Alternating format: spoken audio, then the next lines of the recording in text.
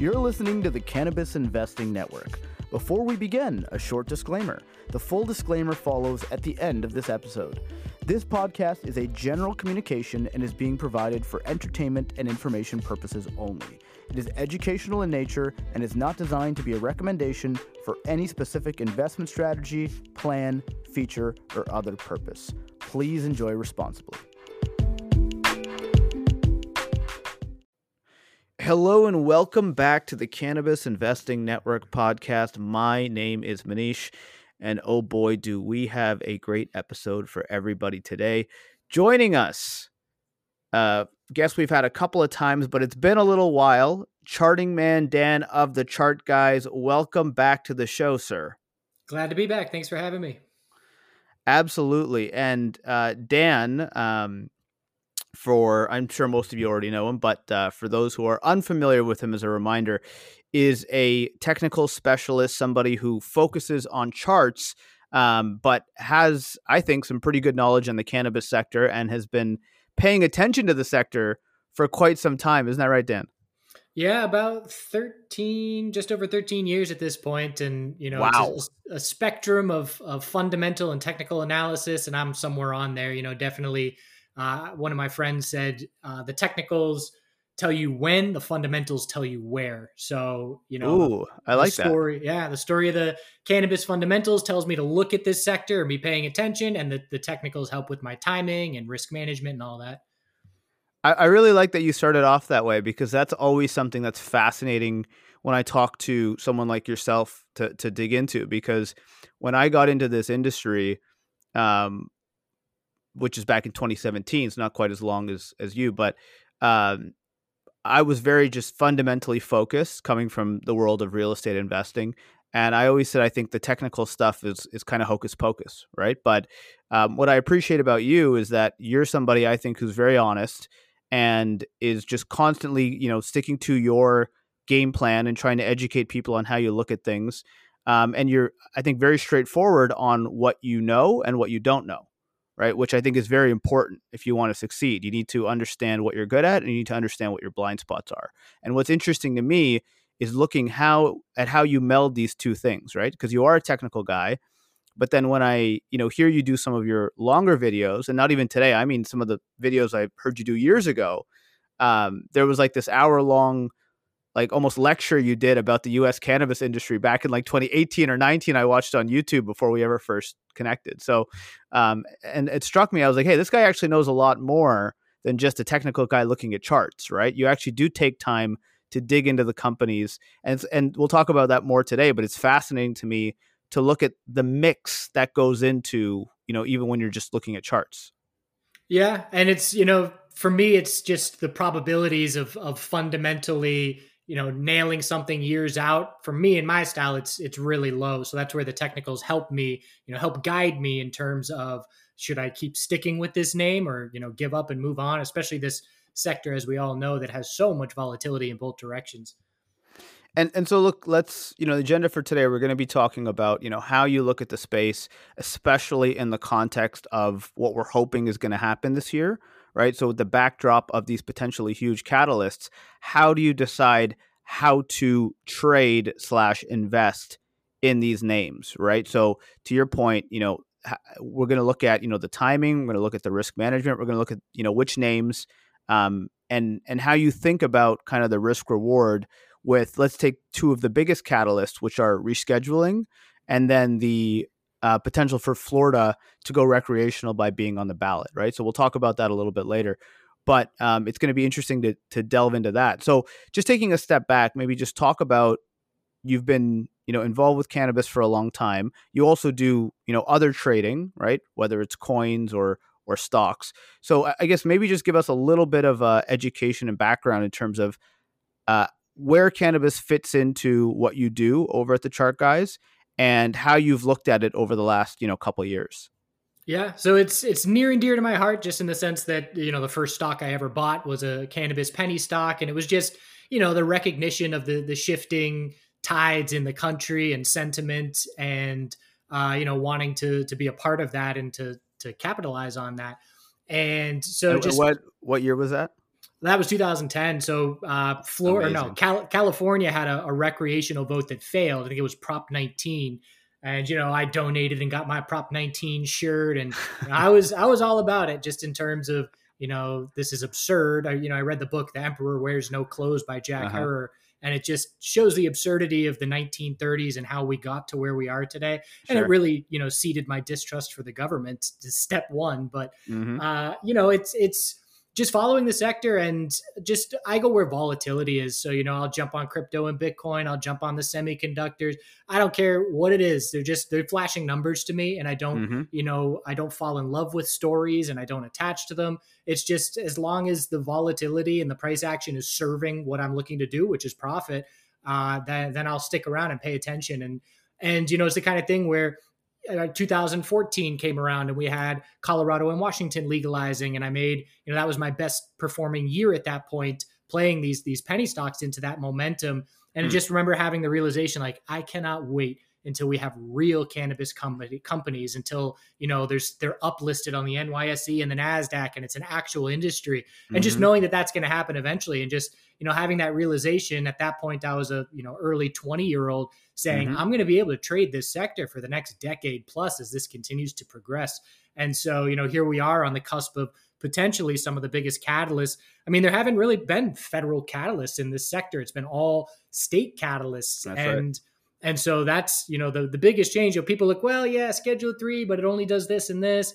But really, it's just, that's the first big win federally. And, that can be enough to cause the spark to get the ball rolling. Yeah, so I think that's a great point to keep in mind, right? So I think just going back to what you were saying, the fact that you look at volatility across whatever it is, right? When it comes to other asset classes, so not, let's take coins out of it for a second, but other stocks that you would look at, is it at all fundamentally driven, or is it just looking at charts and looking at volatility? It is, the vast majority is technical, but there's little storylines that pop up. I mean, Hmm. obviously the AI narrative is the easy one recently here with semiconductors, and that's enough for me to focus on AI stocks and their volatility, and then look at AI crypto coins. And just the social aspect of trading is fascinating, and the psychological aspect, and just watching how social media has changed the game just in my 13-year career. Hmm. And I enjoy that aspect of it, just in terms of following these threads of how the social media aspect connects people and leads to these narratives that gain traction. And so just looking to capitalize on that. But the key for me is not falling in love, and cutting is what I like to say is, the stock needs to earn my capital by showing me price action, volume, whatever I need to be seeing. And as soon as that changes, I ditch it. I don't owe anything to these companies. And if they're underperforming, or if the fundamentals aren't lining up with the technicals, I will kick them to the curb very quickly, and go back to cash, because I learned my lessons very early on about bag holding, and I will never do that again. Yeah, and that comes into having a game plan and sticking to it, right? As a fundamental investor, you're often saying, okay, this is my thesis. And, you kind of like, if you're, value investing or deep value investing, you're looking for something that's misunderstood, right? And so you might have to hold your nose and understand that the stock can go down more before people, agree with your thesis. And you might have a longer term horizon of a year, 2 years plus, because you don't know when it's going to come around, right? And that's, but the discipline part of it is, okay, what would make me change my thesis, right? So if my fundamental thesis is that, hey, they're about to have a big sales boom or their margin's going to improve, well, if that hasn't happened, or that starts to go the wrong way after a certain amount of time, then you have to be willing to pull the trigger on it, right? And it sounds like with you, you look at the charts, you look at the story, but what has to change for you to say, what, forget this. This is not good for me anymore. I'm going to get out of it. Yeah, that's a good comparison, and that's an important point. Is you need the thesis before you ever enter the trade, because you need to Right. know when you're wrong. Like, you need a clear Hmm. something that tells you you are wrong. And so for me, it's price. If I've got a key level that's the last weekly high or low pivot, and my thesis is this is a inverse Head and Shoulders pattern trying to shape up. And I can say, if this is going to be an inverse Head and Shoulders, this level has to hold. And if that level breaks, I'm wrong. And so that's where my stop loss goes. It'll go under that level, with a little bit of wiggle room, but always having that invalidation point very clearly laid out. So it's very easy to admit that when you're wrong. And as a trader, day trader, I'm wrong multiple times every single week. And so you got to get really good at being wrong. And that also, brings your ego into play in terms of, being able to say that and be humble, and being wrong is a very frequent part of this game. I think that's great. I think too often, especially people who are, personalities are scared to say they're wrong or admit that they're wrong, right? They always have to be right, or they don't like to admit it, but that's the game, right? Knowing when you're wrong and being able to change and correct, etc. That's very important. And anyone who's been invested in this industry knows what it's like to be wrong, and painfully, embarrassingly wrong, right? So, just to go back to what you're talking about. So, do you typically hold positions overnight or no? I will. I've shifted. I was a pure day trader, and then after 10,000 plus hours in front of the screen, and reaching some capital goals, and it's like, okay, how much is this worth it now? Am I going to do this for the rest of my life? And I'm just on the computer for the rest of my life. Mm-hmm.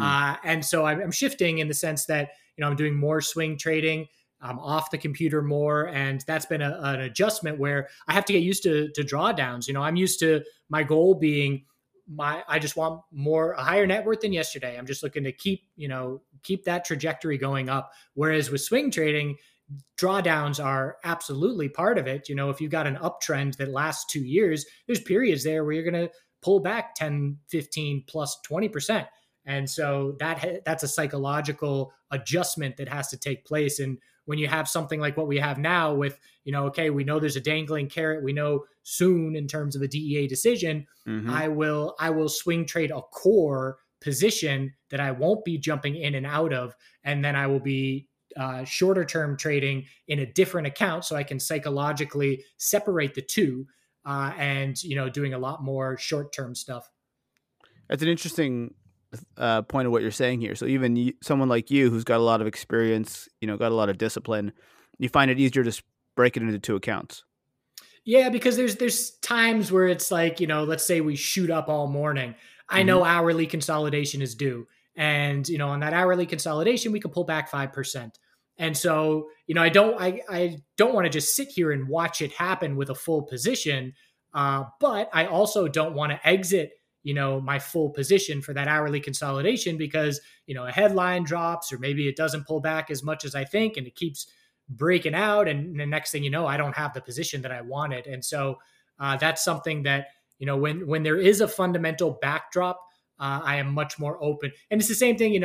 I've got my IRA, and I had never had a long-term position in it, but then the COVID dump happens and 2022 happens, and it's like, okay, if we're going to see significant fear, that's when I buy SPY, and just long-term no touch position, and just buy significant fear and let it sit, and worry about it when I can access my funds in 30 years or whatever out of that IRA. And so there's I need the fundamental backdrop if I'm going to have a core swing position. So let's just talk about that for a second. How has something like MSOS being available on big boards, how has that changed your way of looking at it, or has it changed anything for you?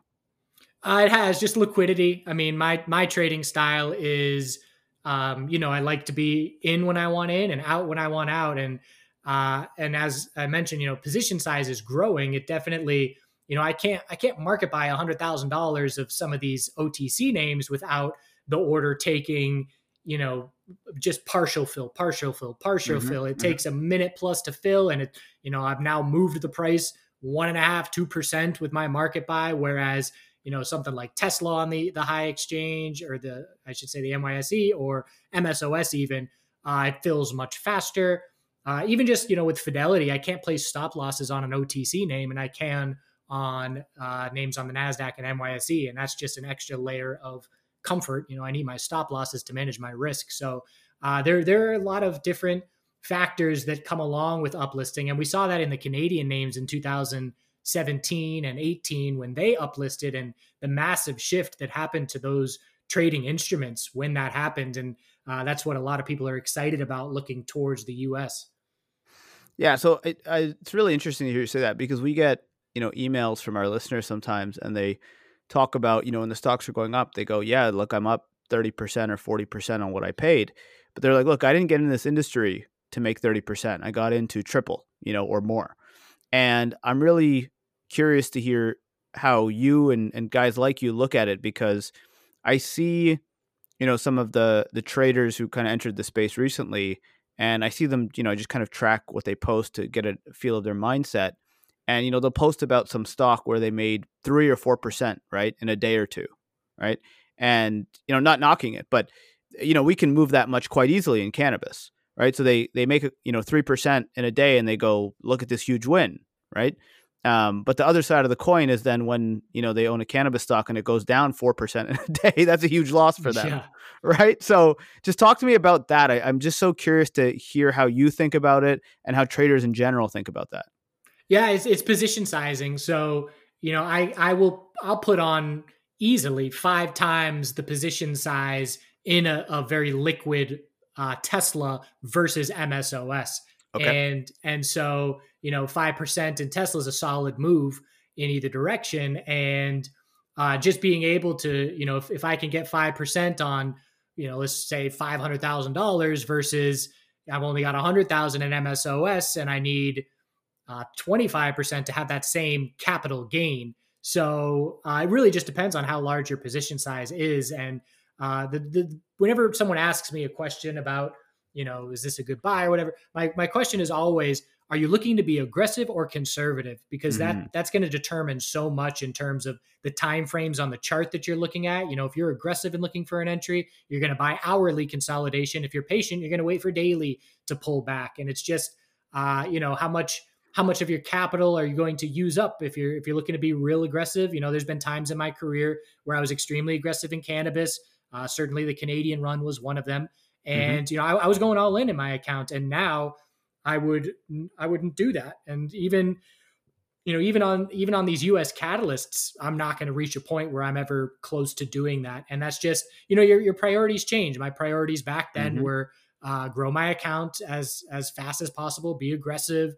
Whereas now, priority number one is capital preservation, to not give back all the gains that worked out from that aggressive period in my life, maybe 6 or 7 years ago. And so it just goes down to the individual. And, the same thing with like a 23-year-old without a family and without debt. They're going to have a way different financial game plan than a 60-year-old with a family and a mortgage. And so there's so many factors that go into, how are you going to trade this sector? And, we'll talk a little bit about some of the different market caps and some of these names and, penny stocks that are going to move more than the tier one names. And again, it's just how aggressive do you want to be? And that's something that you need to look yourself in the mirror, establish your game plan in advance, and not be trying to scramble, when emotions are heightened and when price action starts really moving. Yeah, I mean, in another way, it's risk reward, right? So you're in a stage now where you've built something, so you have more to lose. So, and when you have a larger sum of money, you can afford to have lower returns because the absolute dollar size is a lot larger, right? Makes all the sense in the world. Whereas when you have nothing to lose, right? So you're more likely to push the chips in the middle, for better or for worse, right? And that sometimes works out, sometimes it doesn't. So I guess just going over to when we're talking about the companies, we're going to obviously talk about stuff like market cap and volume and stuff that you can see on Yahoo Finance, for example, right? But how often or like do you ever look at a balance sheet or financial statement? Does that come into play in your decision making at all or not? It used to, but no, it does not anymore. And it's the kind of thing where, for me, price action is king, and Mm-hmm. price is the only truth. And I understand the other aspect of the game, as you mentioned, looking for deep value and things like that. It's just not my style, and it's not how I approach the markets. And so for me, it's really just. I don't care what the balance sheet says. If the balance sheet says the stock should be at $5, but it's going down and trading at 430 and it's in a downtrend and there's bearish pressure, that for me is more important. And so, yeah, I very much, I'd say, I talked about the spectrum of fundamental and technical. I'd say I'm, 85% technical, 15% fundamental. And so, yeah, the time for me to dig into balance sheets isn't worth it in terms of a payoff. Yeah, look, I think I love your honesty, right? I think a lot of people would be ashamed to say something like that, even though it's true, right? Most people don't analyze balance sheets. A lot of people would say, look, it doesn't matter if you do. Now, there's some reasons it might, right? If the company's short on cash or whatever. But, to your point, it's not your trading style, right? So I think it's great to be honest about that. So let's just talk about, what do you look for, right? Like what are what's your rubric when you look at a stock and you're deciding whether or not this would be a good way to play, an upcoming catalyst like rescheduling?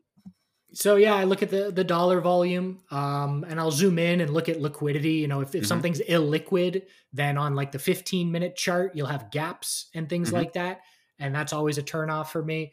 And But just define liquidity, like in terms of numbers. What is liquid? What's not liquid?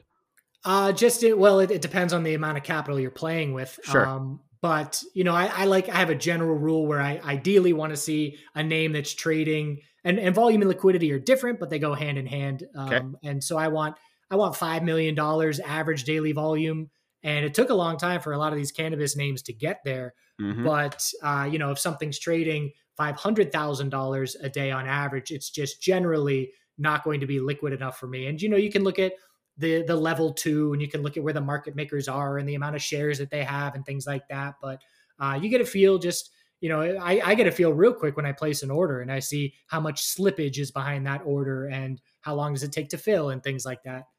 Interesting. Okay, so let's talk about, the juiciest part that's on everyone's mind is, you've got an election year, you've got this carrot dangling, as you mentioned, right, of rescheduling. So people are all excited, like hoping, is it this weekend? Is it this weekend? Right? And I've been cautioning that, hey, a little too much expectation of it happening right away, right? How do you think about this in terms of, if you feel the announcement is coming, but you don't know when, right?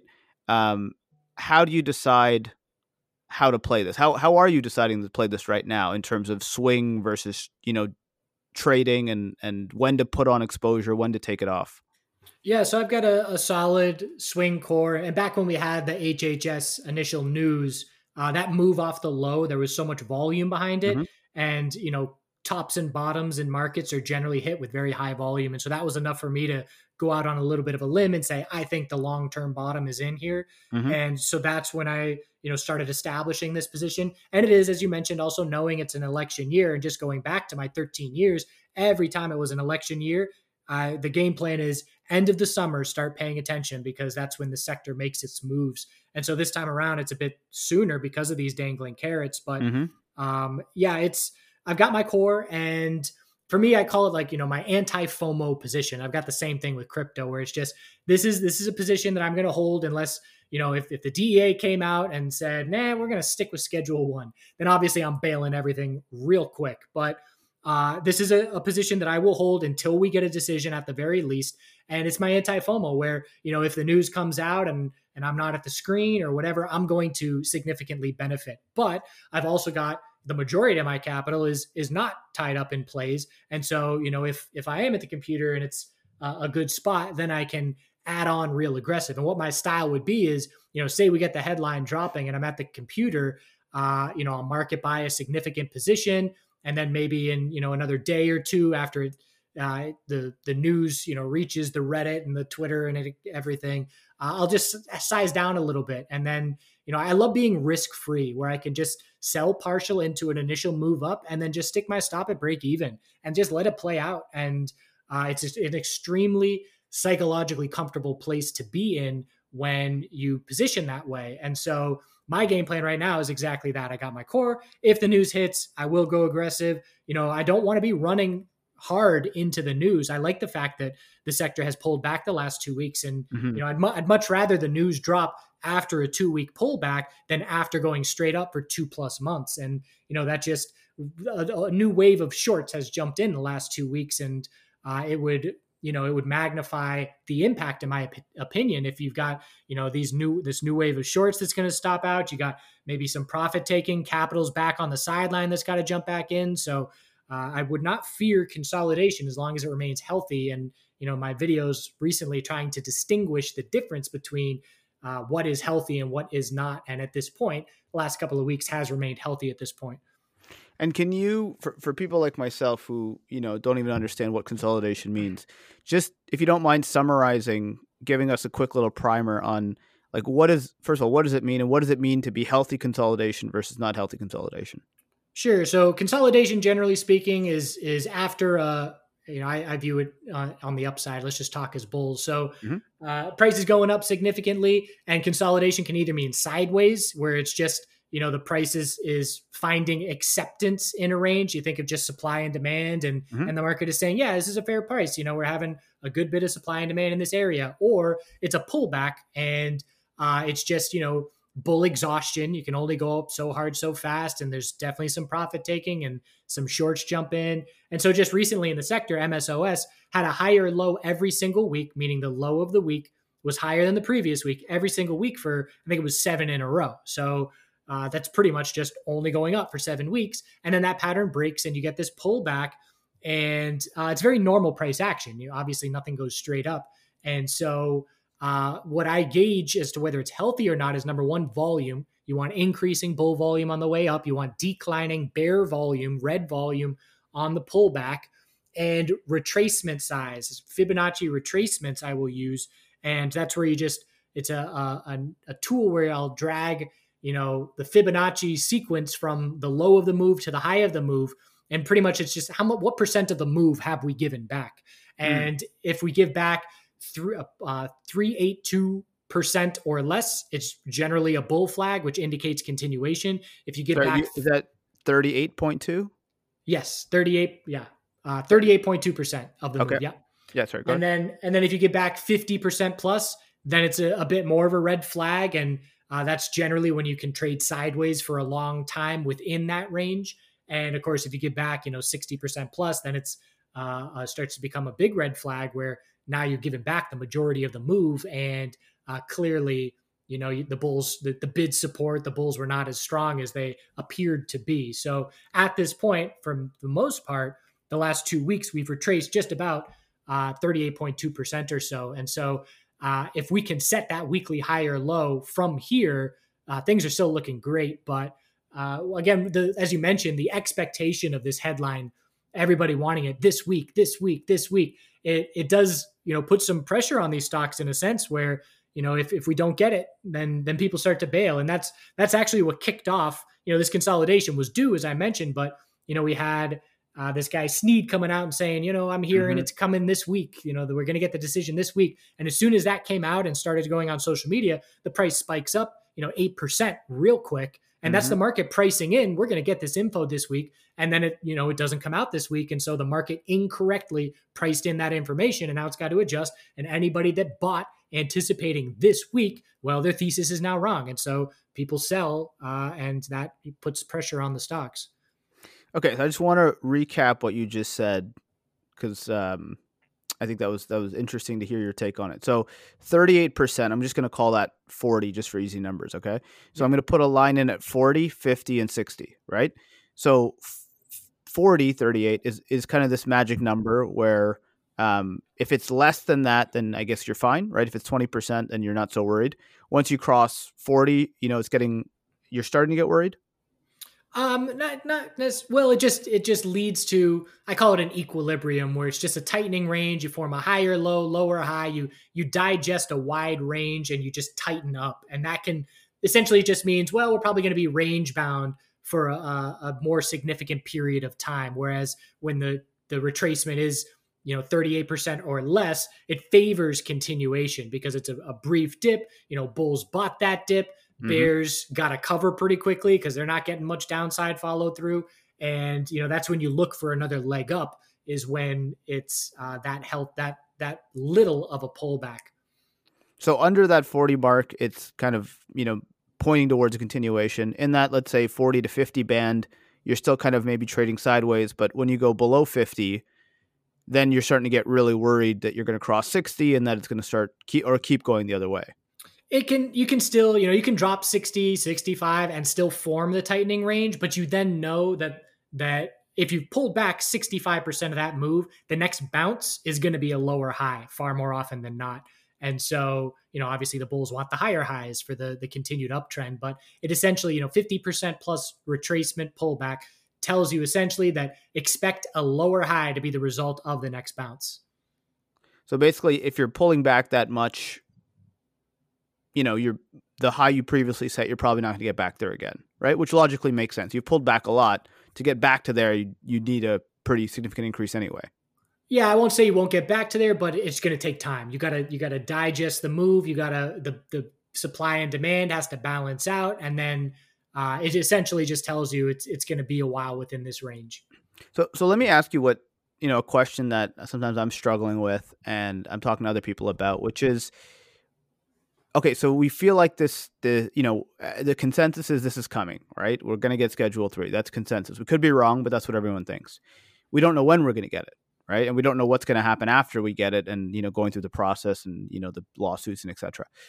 But so people start asking, well, what is the right price at which to you mentioned swing trading. So what's the right price to enter from a swing position, right? Because your core position, you already hold, it is what it is. But at the end of the day, we can do fundamental analysis and decide there's, some, earnings ratio that we want to enter on. But when you're a trader, right, and let's keep it real, I mean, these things are trading and they're trading vehicles right now. How do you decide when to push more chips in? Is it only when you get that final news, or is there other ways that you decide that, hey, now's when I'm going to take a bigger swing position? Yeah, so that's a good question.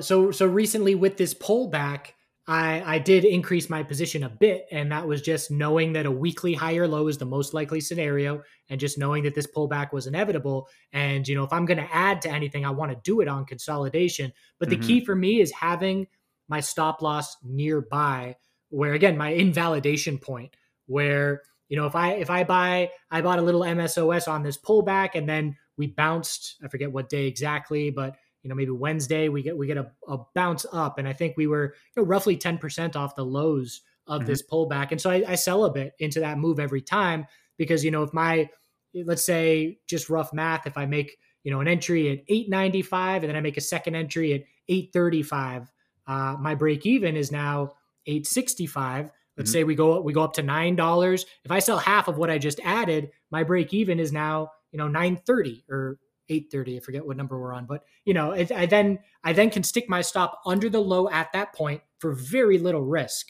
And obviously there's headline risk if the DEA comes out and says Schedule 1, which again is the much less likely scenario, but always a possibility. Never underestimate the DEA.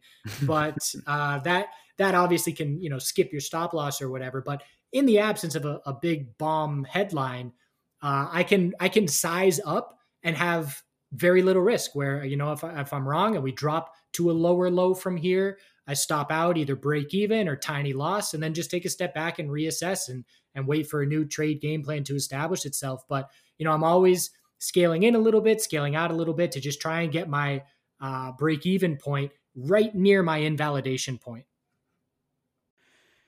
Okay, Dan, understood. So basically, when there's some consolidation, so you buy on pullbacks, right? Makes sense. But to be clear, if there was a larger pullback and you were worried about breaching that 50-60% level, would you still be buying here today? No, not if I've got my core position. If I've got no position, sure, absolutely. I would love for it to dump. And it's the kind of thing where you look at True Leave recently, and it has its massive run up on the initial headlines and the excitement that Florida is going to get a vote, and then it has its significant pullback. Some of it having to do with rebalancing of some of the other ETFs, not MSOS, and that's the kind of thing where if you are confident that we're going to get a vote, and ideally, obviously, passing that vote, you want as much pullback as you can in the meantime. If your finish line is high conviction that we're going to get that run up in response to that fundamental catalyst, then anything in the meantime, you want low prices. And so that would be more of a fundamental approach. But again, I would take that fundamentals into consideration a bit, where if things do get this, the thing about this sector is there's so much PTSD from people in this sector. It's not hard to trigger it, and you see it on social media. And even just this, for me, this is an extremely healthy, normal pullback, but everybody instantly goes to, oh my gosh, here we go again, manipulation. Yeah. The ETF is working with the shorts to drive prices down. And It's all uh, Shardy B's fault. yeah, right. Yeah, yeah. You see, she's learning how fast they turn on you, and it's fascinating. The comments and the support I'll get when things are going up Yep. versus when they're pulling back. Yeah, it's wild. But again, that's just one of the social psychological aspects of this game, which make it fascinating and interesting to me. Yeah, listen, it is what it is, and sure, maybe you wish it wasn't that way, but I always say, don't fight reality, right? Because reality always wins. So acknowledge what it is, and figure out a way to make it work, right?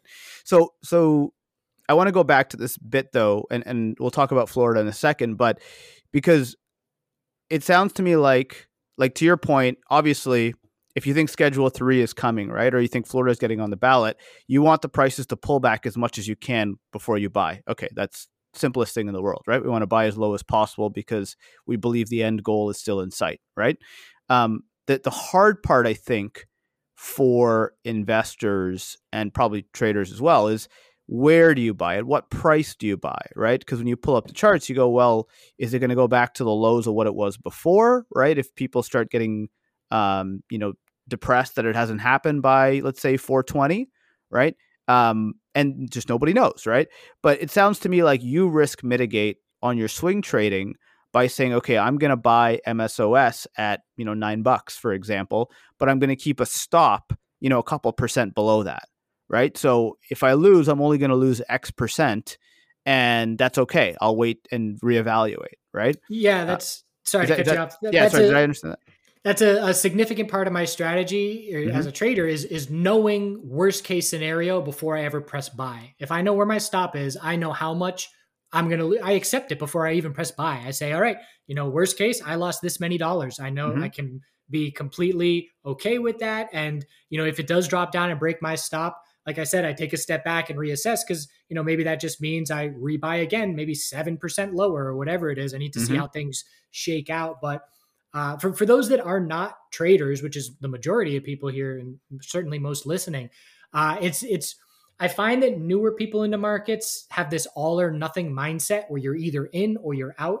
And I would do everything I can to get that out of your brain, and just scaling in. If you got capital that you're going to buy the sector on, break it up into five things, 20%. So buy 20% this week and buy 20% next week, and that really averages things out a little bit. Because even as a full-time trader, I do not have any expectations of nailing tops and bottoms. It's an unrealistic expectation to put on yourself. Mm-hmm. And so you have to have that wiggle room in terms of also the mindset. If I've entered 2 out of 5 positions and it keeps dropping, I can psychologically not be distressed and say, okay, good, I can keep buying lower. Good thing I saved my capital. Whereas, if you buy in and you use all your ammo right away, and then we drop another 10%, you're down on yourself, and oh man, I'm in the red this much and I need this much to get back to even. And it's just, it's a much more forgiving thing to break up your orders into different sized positions, and to not have expectations to nail tops and bottoms. Yeah, and I think that's a great tip, and I think it's also interesting, when you talked about keeping different accounts, right? So just ways that you can psychologically help differentiate and give your forced discipline, basically, right? But just so I understand, is that something you do in terms of splitting up the amount of money you're going to put over time, or no?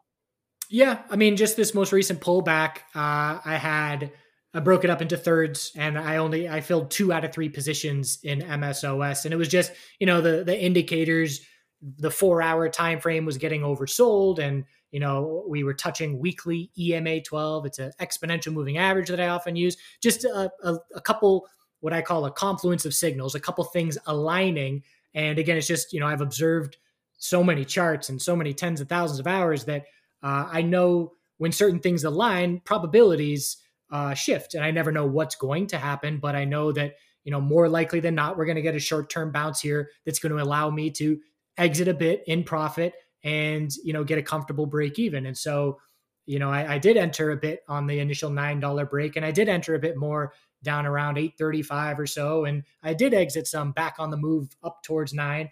And, if it had dropped one more leg down, I had another third of the capital that I was willing to put into play. If I fill it all and we keep dropping, then my dollar amount that I'm willing to risk on that trade is my stop out level. And fortunately, I always like when I don't fill the entire position, because that means I'm never sweating at any point. Once I've used up all my ammo, all the positions I'm willing to put in, then it's like, okay, well, I hope we bounce now. Otherwise, I'm going to stop out with that loss. So, yeah, it's a trading style, and I love playing oversold bounces. It's one of my edges as a trader when things are Mm. just the absolute capitulation, fear, maximum dump. And that's part of that strategy. Because again, I don't expect to nail the absolute capitulation bottom, Hmm. but I know the signs that it's shaping up, and I can scale in a few orders and try and remain in control of my cost basis. So it's an interesting point you're making there, right? About you like to buy fear. That makes sense. That's something I think I do as well. But it's, some people call it catching a falling knife, right? Um, I'm curious about the other side of the coin. So tomorrow we get rescheduling news. Hypothetically, right? But Yeah. you get it, right? So you've said you would go and you would market buy, right? Buy up a bunch of MSOS or what have you, right? Um, so that other side of the coin, how do you decide when to sell? So you talked about, you let it rip, it gets out there, other people pick up on it, you lighten up on your position, but that core position you have, when is it time to say, okay, that's going to start getting sold off? For me, it's generally euphoria, and that's where again monitoring the social aspect of things helps me. When if we're up 200% off the lows, 250%, whatever, and people are talking about we're just getting started, we're going to go up another 10 times from here. Just when everybody's looking in one direction, it starts to make me uncomfortable in that direction, and Mm, so it's trends. It's price action. If every time we're pulling back on the hourly chart, we're setting a higher low, and then I let it run because we're in just a solid uptrend. But if we lose the hourly uptrend, then I trim a bit of the position, and then I go to the daily. And if we pull back and form a daily higher low, okay, no worries, still in control. You lose the daily uptrend, okay, exit a bit more position because things are shifting. And so I will. I'm always pretty. I don't know the word I'm looking for.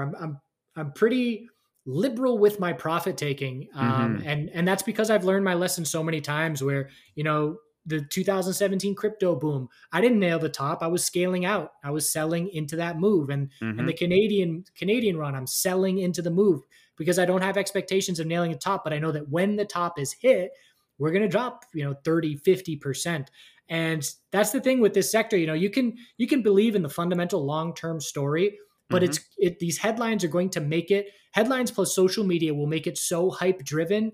I mean, we've seen it so many times where just the valuations get a bit crazy and stop making sense, and you just know that you're in an environment where it's unsustainable. And the semiconductors just did it. SCMI, this stock just went up insane amounts, but you know that when it tops, it's going to pull back 20 to 40% easily because there's no support established on the way up, and it's just a fervor of euphoria that always comes crashing down eventually. And so the harder we run, the more aggressively I take profit, because the harder we run, the more aggressively we're going to pull back.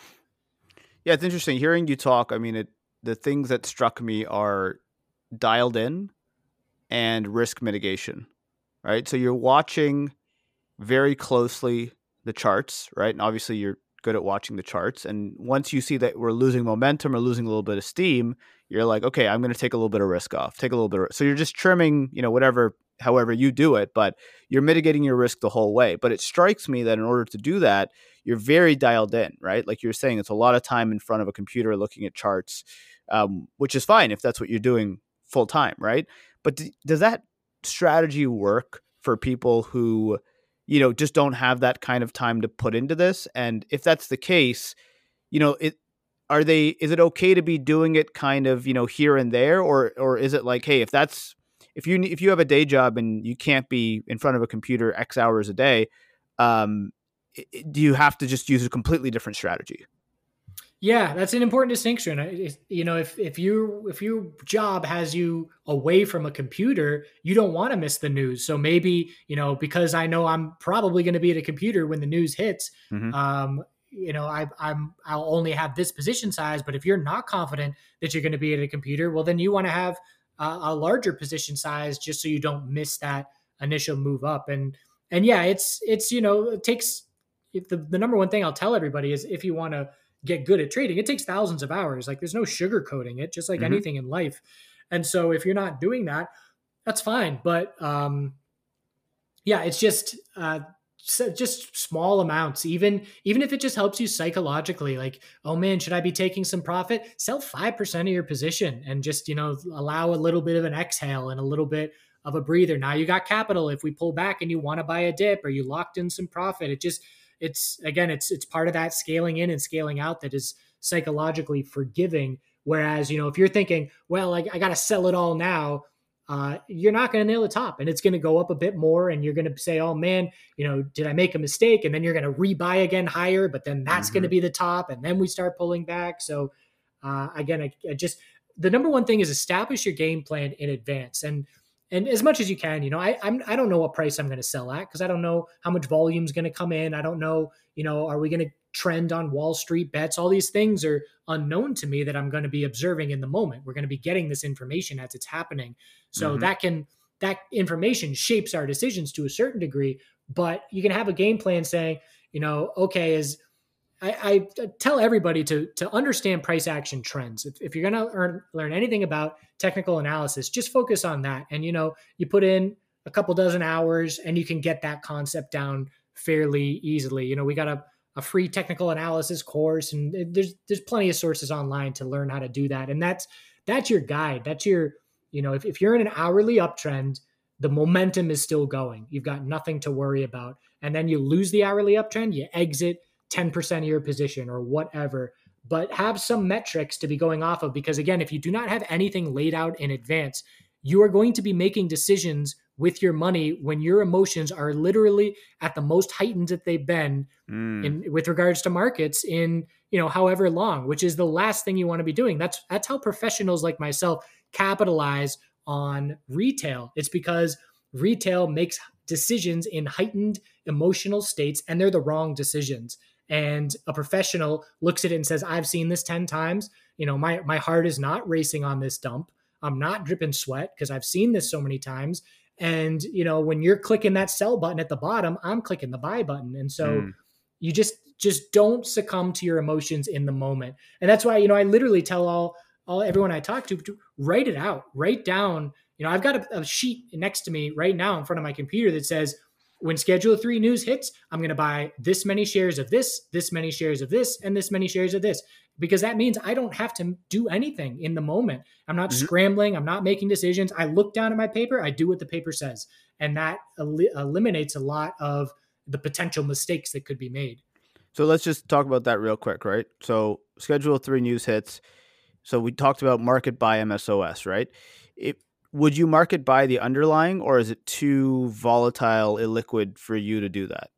I would, because MSOS is going to halt, and and if MSOS is halted for 3-5 minutes, whatever it is, the underlyings will keep trading at least, and you'll probably see that's part of the reason sometimes where you'll see these Canadian names get legs behind their moves. Number one, short squeeze because they're so weak that they've got a bunch of shorts on them. But Mm-hmm. number two is if MSOS is halted, you go to the underlyings, and I will market by some underlyings. And also, TLRY and CGC, yes, they are extremely weak. Yes, this is the biggest divergence between the US and the Canadian names that we've ever seen. The US is the strongest it's ever been compared to these Canadian names. But we've seen time and time again, these names will short squeeze and have huge moves up very quickly. You Sure. sell into those moves. And just this most recent example, the HHS headline comes out and MSOS runs up 50% in a few days. Mm-hmm. And then there's a period where, we don't do much. There was maybe 3 days there where MSOS starts to trade a little bit of sideways. And during that 3 days, CGC goes up another 100% because it activated the short squeeze or whatever needed to happen to get that momentum going. And so, I'll be open to buying MSOS, the underlyings, and I will look to those Canadian names because of that. Just that, there's enough shorts in those names that I do expect squeeze like action when the headline hits. Okay, that's a good tidbit, right? To think that it's not just our favorite names, right? It's some outliers that might get that squeeze action. And on that point, ever since GameStop, I mean, you can't look at a stock that retail investors like without hearing about the potential for a short squeeze, right? It's like it's always on the list now. And someone like me who, you can check short interest and you have a kind of fuzzy idea, but I never really know. Like how do you, and curious your thoughts on this. So when people say, hey, the short interest on MSOS is super high, how do you, as a trader and a chart guy, actually kind of verify or get a good sense of that? Yeah, that's definitely overplayed. And Okay. there was a time where when Wall Street Bets was headhunting high short interest, Yep. there was a list where they're going after GME, and then there's a list of 20 stocks that are just ripping because they have high Mm-hmm. short. Then it makes sense, absolutely, because again, you're just following the social trend, you're following the narrative, and with just generally speaking, like, again, as a full time trader, I don't find a ton of use in those names. I mean, I should say I don't find a ton of use in that information. Mm-hmm. And just because there's so many times, yeah, we have really high short interest, but the price is going down. And it's not something I will base decisions off of. Maybe it's the kind of thing where I'll say, okay, there's really high interest. Maybe I'm gonna, instead of selling half of my position here, maybe I'll sell a third of it and see if we can really get this move going. I'll be open to it in that regard. But in terms of, there's really high short interest, so I'm gonna buy. I've never done that in my life.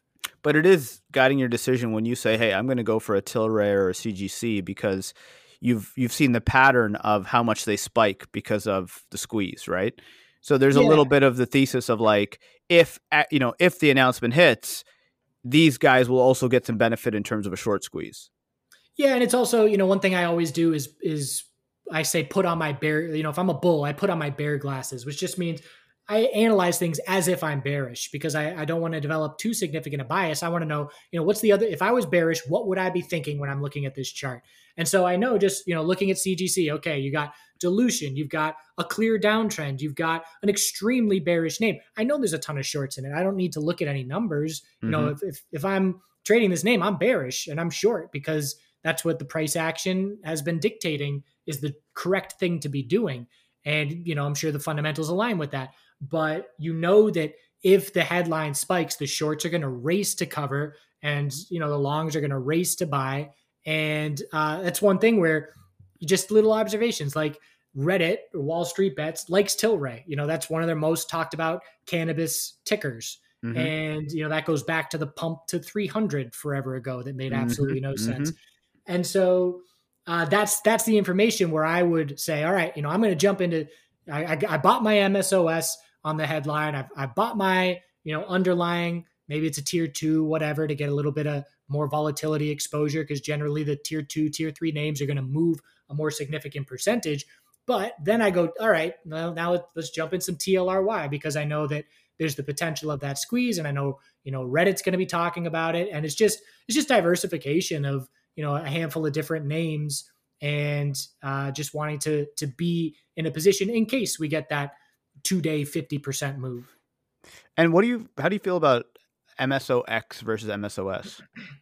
Yeah, I haven't traded it actively. I know it's again the liquidity's not ideal. For me, I've got enough capital in my day trading account that if I want 2x, I'm just going to use twice the capital. And I know Mm-hmm. obviously that's not the case for everybody. Where maybe it makes more sense to use that for the added leverage or to allow you to have some other capital elsewhere. But just for me, it's not an instrument that is a part of my game plan. Got it. So just to switch gears, we're coming to the end, and I really want to talk about Florida. So you did I think a great little intro video on rec in Florida, right? Some good stuff, just comparing it to Missouri, what the potential could be from a dollar per capita perspective. So Florida is something like a $2 billion market today, between 1.5 and two estimated. Um, could it double? Could it triple? Right? Hard to say. But I think, Kim Rivers is throwing around the $6 billion number. And, when you think about the amount of tourists they have, I think that's very possible. Think about the fact that they've had a lot of price compression.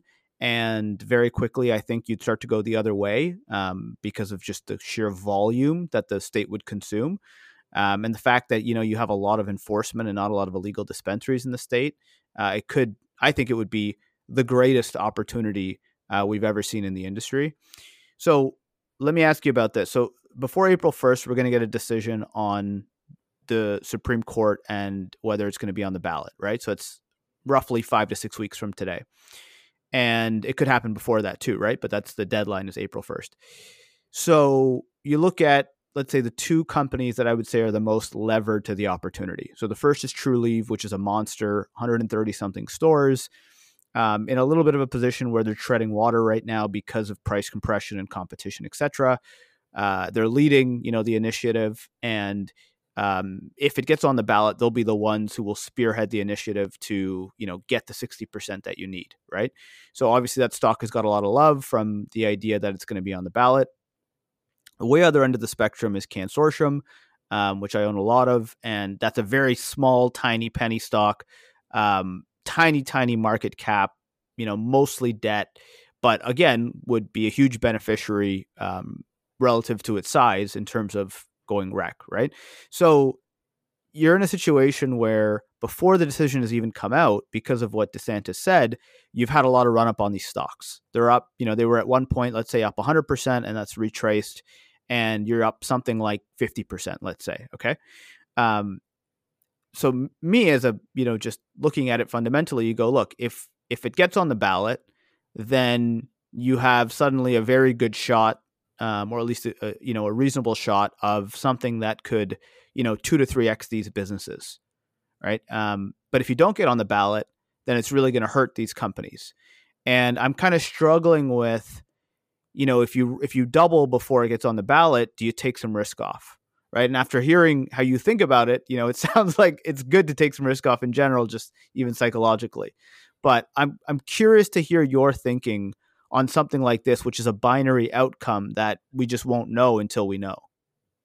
Yeah. So if I'm you, you got, let's say you got holdings in this less liquid small cap company. No one ever talks about hedging or anything like that in this sector. Mm-hmm. And so, if I'm you and we get no vote coming in Florida, Mm-hmm. I've got capital set aside where I will short Trulieve as soon as that headline hits, to then allow me to try and size down and exit the illiquid name. Obviously, you can't dump that illiquid name without dumping the price, and it's harder to unwind that position. So you need a hedging game plan where you're able to profit somewhere else on that negative headline to try and ease the big loss that you would see from that low cap name. But it's the kind of thing where getting familiar with the concept of priced in is essential. And if you Google chart guys priced in, we got a whole video on it. But I don't think it's priced in. But the move up that we've saw over the last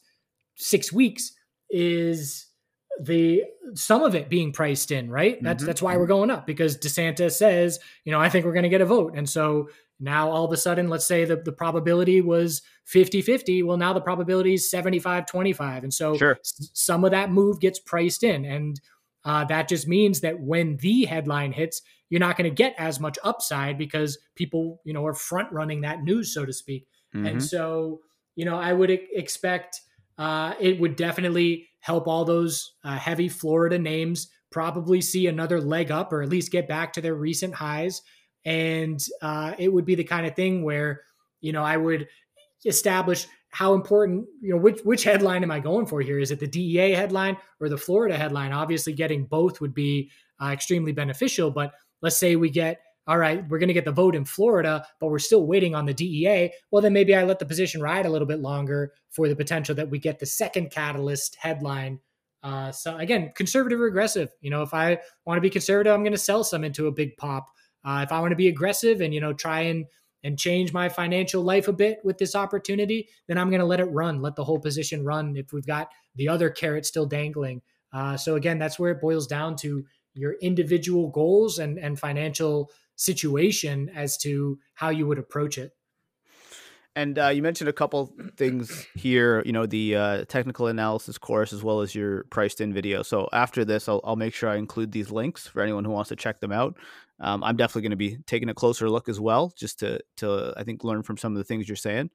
But just to come back to the Florida thing. So let's go back to, now if, the Florida news hits, right?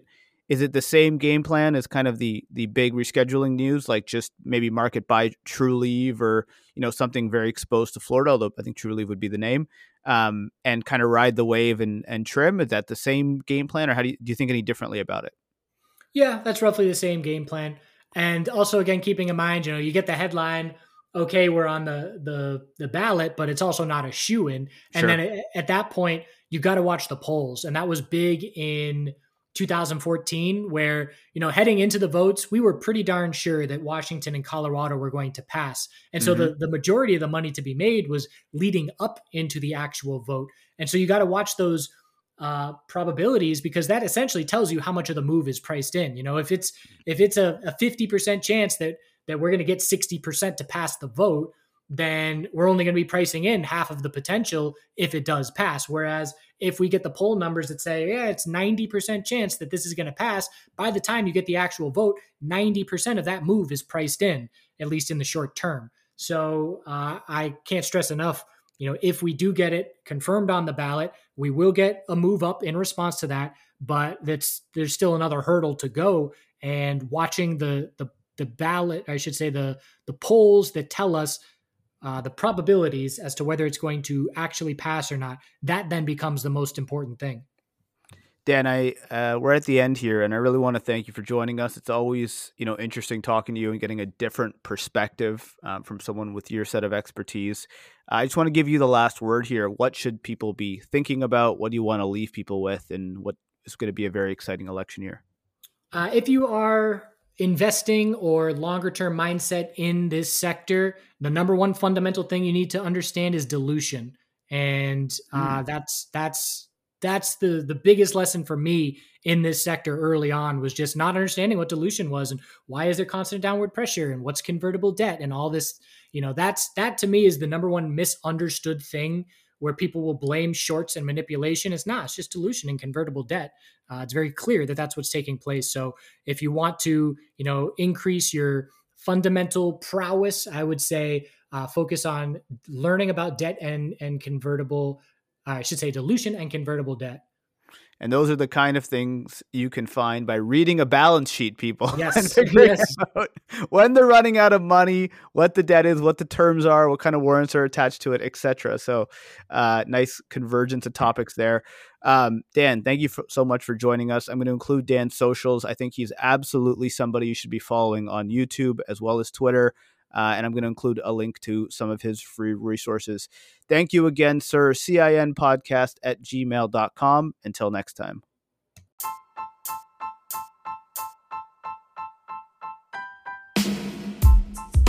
This podcast is a general communication and entertainment being provided for informational purposes only. It is educational in nature and not designed to be a recommendation for any specific investment product, strategy, plan, feature, or other purposes. Any examples used in this podcast are generic, hypothetical, and for entertainment purposes only. None of Cannabis Investing Network or its affiliates are suggesting that the listener or any other person take a specific course of action or any action at all. Communications such as this are not impartial and are provided in connection with advertising and marketing of products and services.